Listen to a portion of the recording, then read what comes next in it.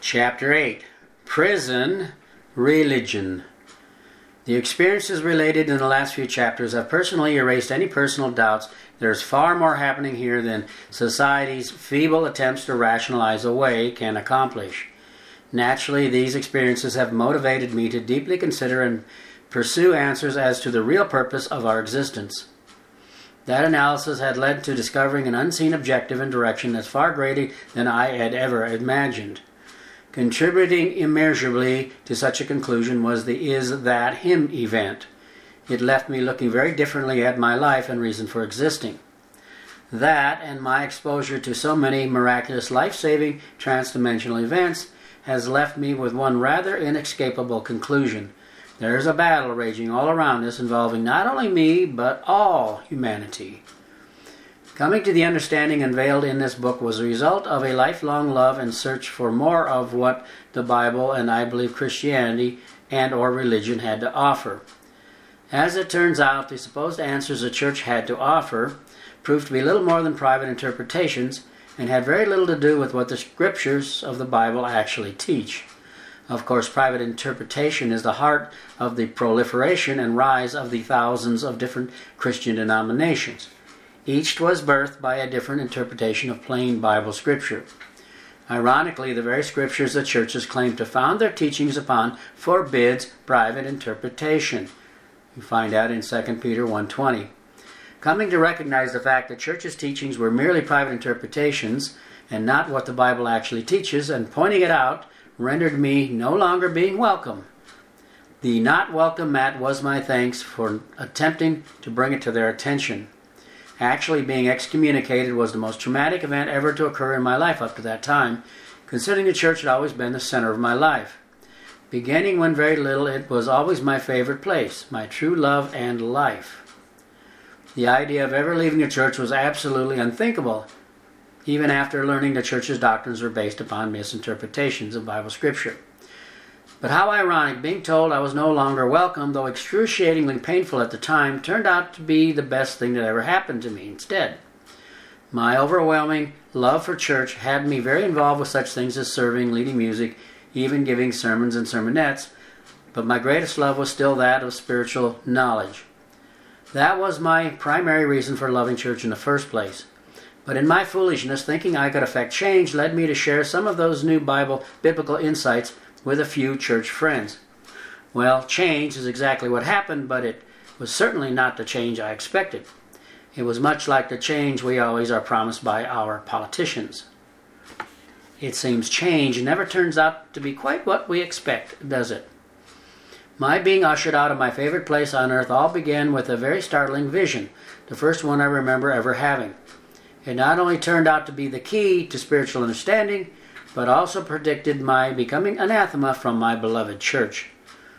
The vision then found me standing in a huge open courtyard with very high white stucco walls that seemingly stretched infinitely into the horizon. While attempting to ascertain these strange surroundings, I became acutely aware of the mournful wails of people pleading, "Who will let us out? How will we ever get out?" Turning around then, my gaze came to rest upon a huge set of steel doors. Suddenly it dawned on me. This was some sort of prison. Just then a voice behind me told me a woman from our church that I knew had the key. Confused, I questioned the voice, asking, "What do you mean she has the key?"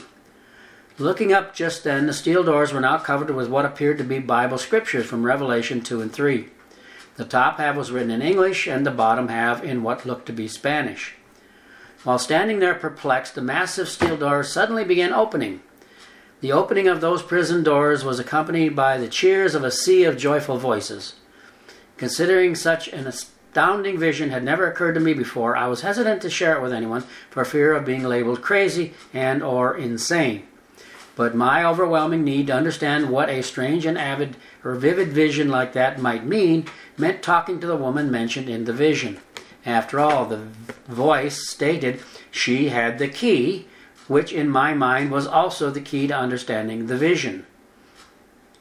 It's hard to know what the woman thought when I attempted to talk to her about it. Apparently the concept of a person having an actual vision was apparently just a little too frightening or demonic for her.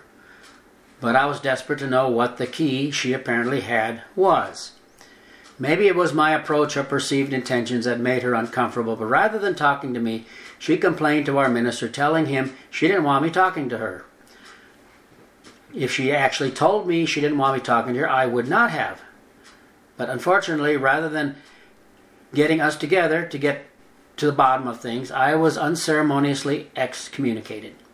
As mentioned before, this was quite literally the worst thing to ever happen to me up until that time. After all, the idea of ever leaving my beloved church had never even occurred to me. It also never crossed my mind that organized religion could actually be a spiritual prison. Looking back, it's obvious that vision involved this woman was actually a prophecy of my being freed from the prison of organized religion. Looking in from the outside now, it's obvious Christianity, as well as all other organized religions, are really just prisons of church-manufactured traditional beliefs. These corporate religions are prisons in the sense their followers are not allowed to stray outside the corporate-defined confines of their authorized teachings and books. To go outside the bounds they set, in most cases, means a sentence of hell or something akin to the lake of fire. That said, one of the chief confines of the Christian prison, for instance, is the exclusive use of the authorized, that is by them, canon or collection of ancient writings called the Bible. Not being allowed to read unauthorized, again by them, writings, even ones once a part of the canon of sanctioned books, is coupled with the forced adherence to the denomination's particular private interpretations, that is, private interpretations of scriptures in their authorized books. This stance effectively allows the church to control what the congregation thinks and believes spiritually. My excommunication led me to investigate some of those formerly forbidden ancient writings, many of which were once included in the authorized canon of scripture books. Some of those now unauthorized books are even quoted by current authorized books in our Protestant Bibles. In all honesty, how can an authorized writing quote an unauthorized book without also authorizing it? These unauthorized books, called Apocrypha, have been extremely eye-opening with a prominent common theme. That common theme seems to be the personal relationship of human beings with spirit beings, or transdimensional beings, which presents the real problem. The people in these banned books didn't need priests or ministers to have contact or communications with the angels or the higher transdimensional beings. They could have their own personal relationships with them. It would seem, in order for the clergy to ascend to any level of control over the people, they needed to be rid of the idea that spiritual relationships could exist without them. After all, why do we need organized religion if we can have a direct relationship with the spirit or transdimensional realm? But even without the Apocrypha books, the Protestants removed from the King James, is still beyond a shadow of a doubt the most shocking of books. Not only is it supposedly the most read book on the planet, but apparently also the least understood.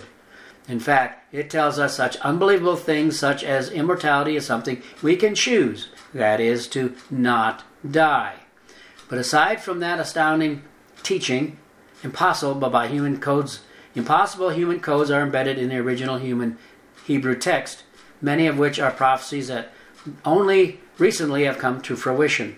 Many of these are shocking names and dates of things occurring in our time, things absolutely impossible to have known back when the Bible was penned.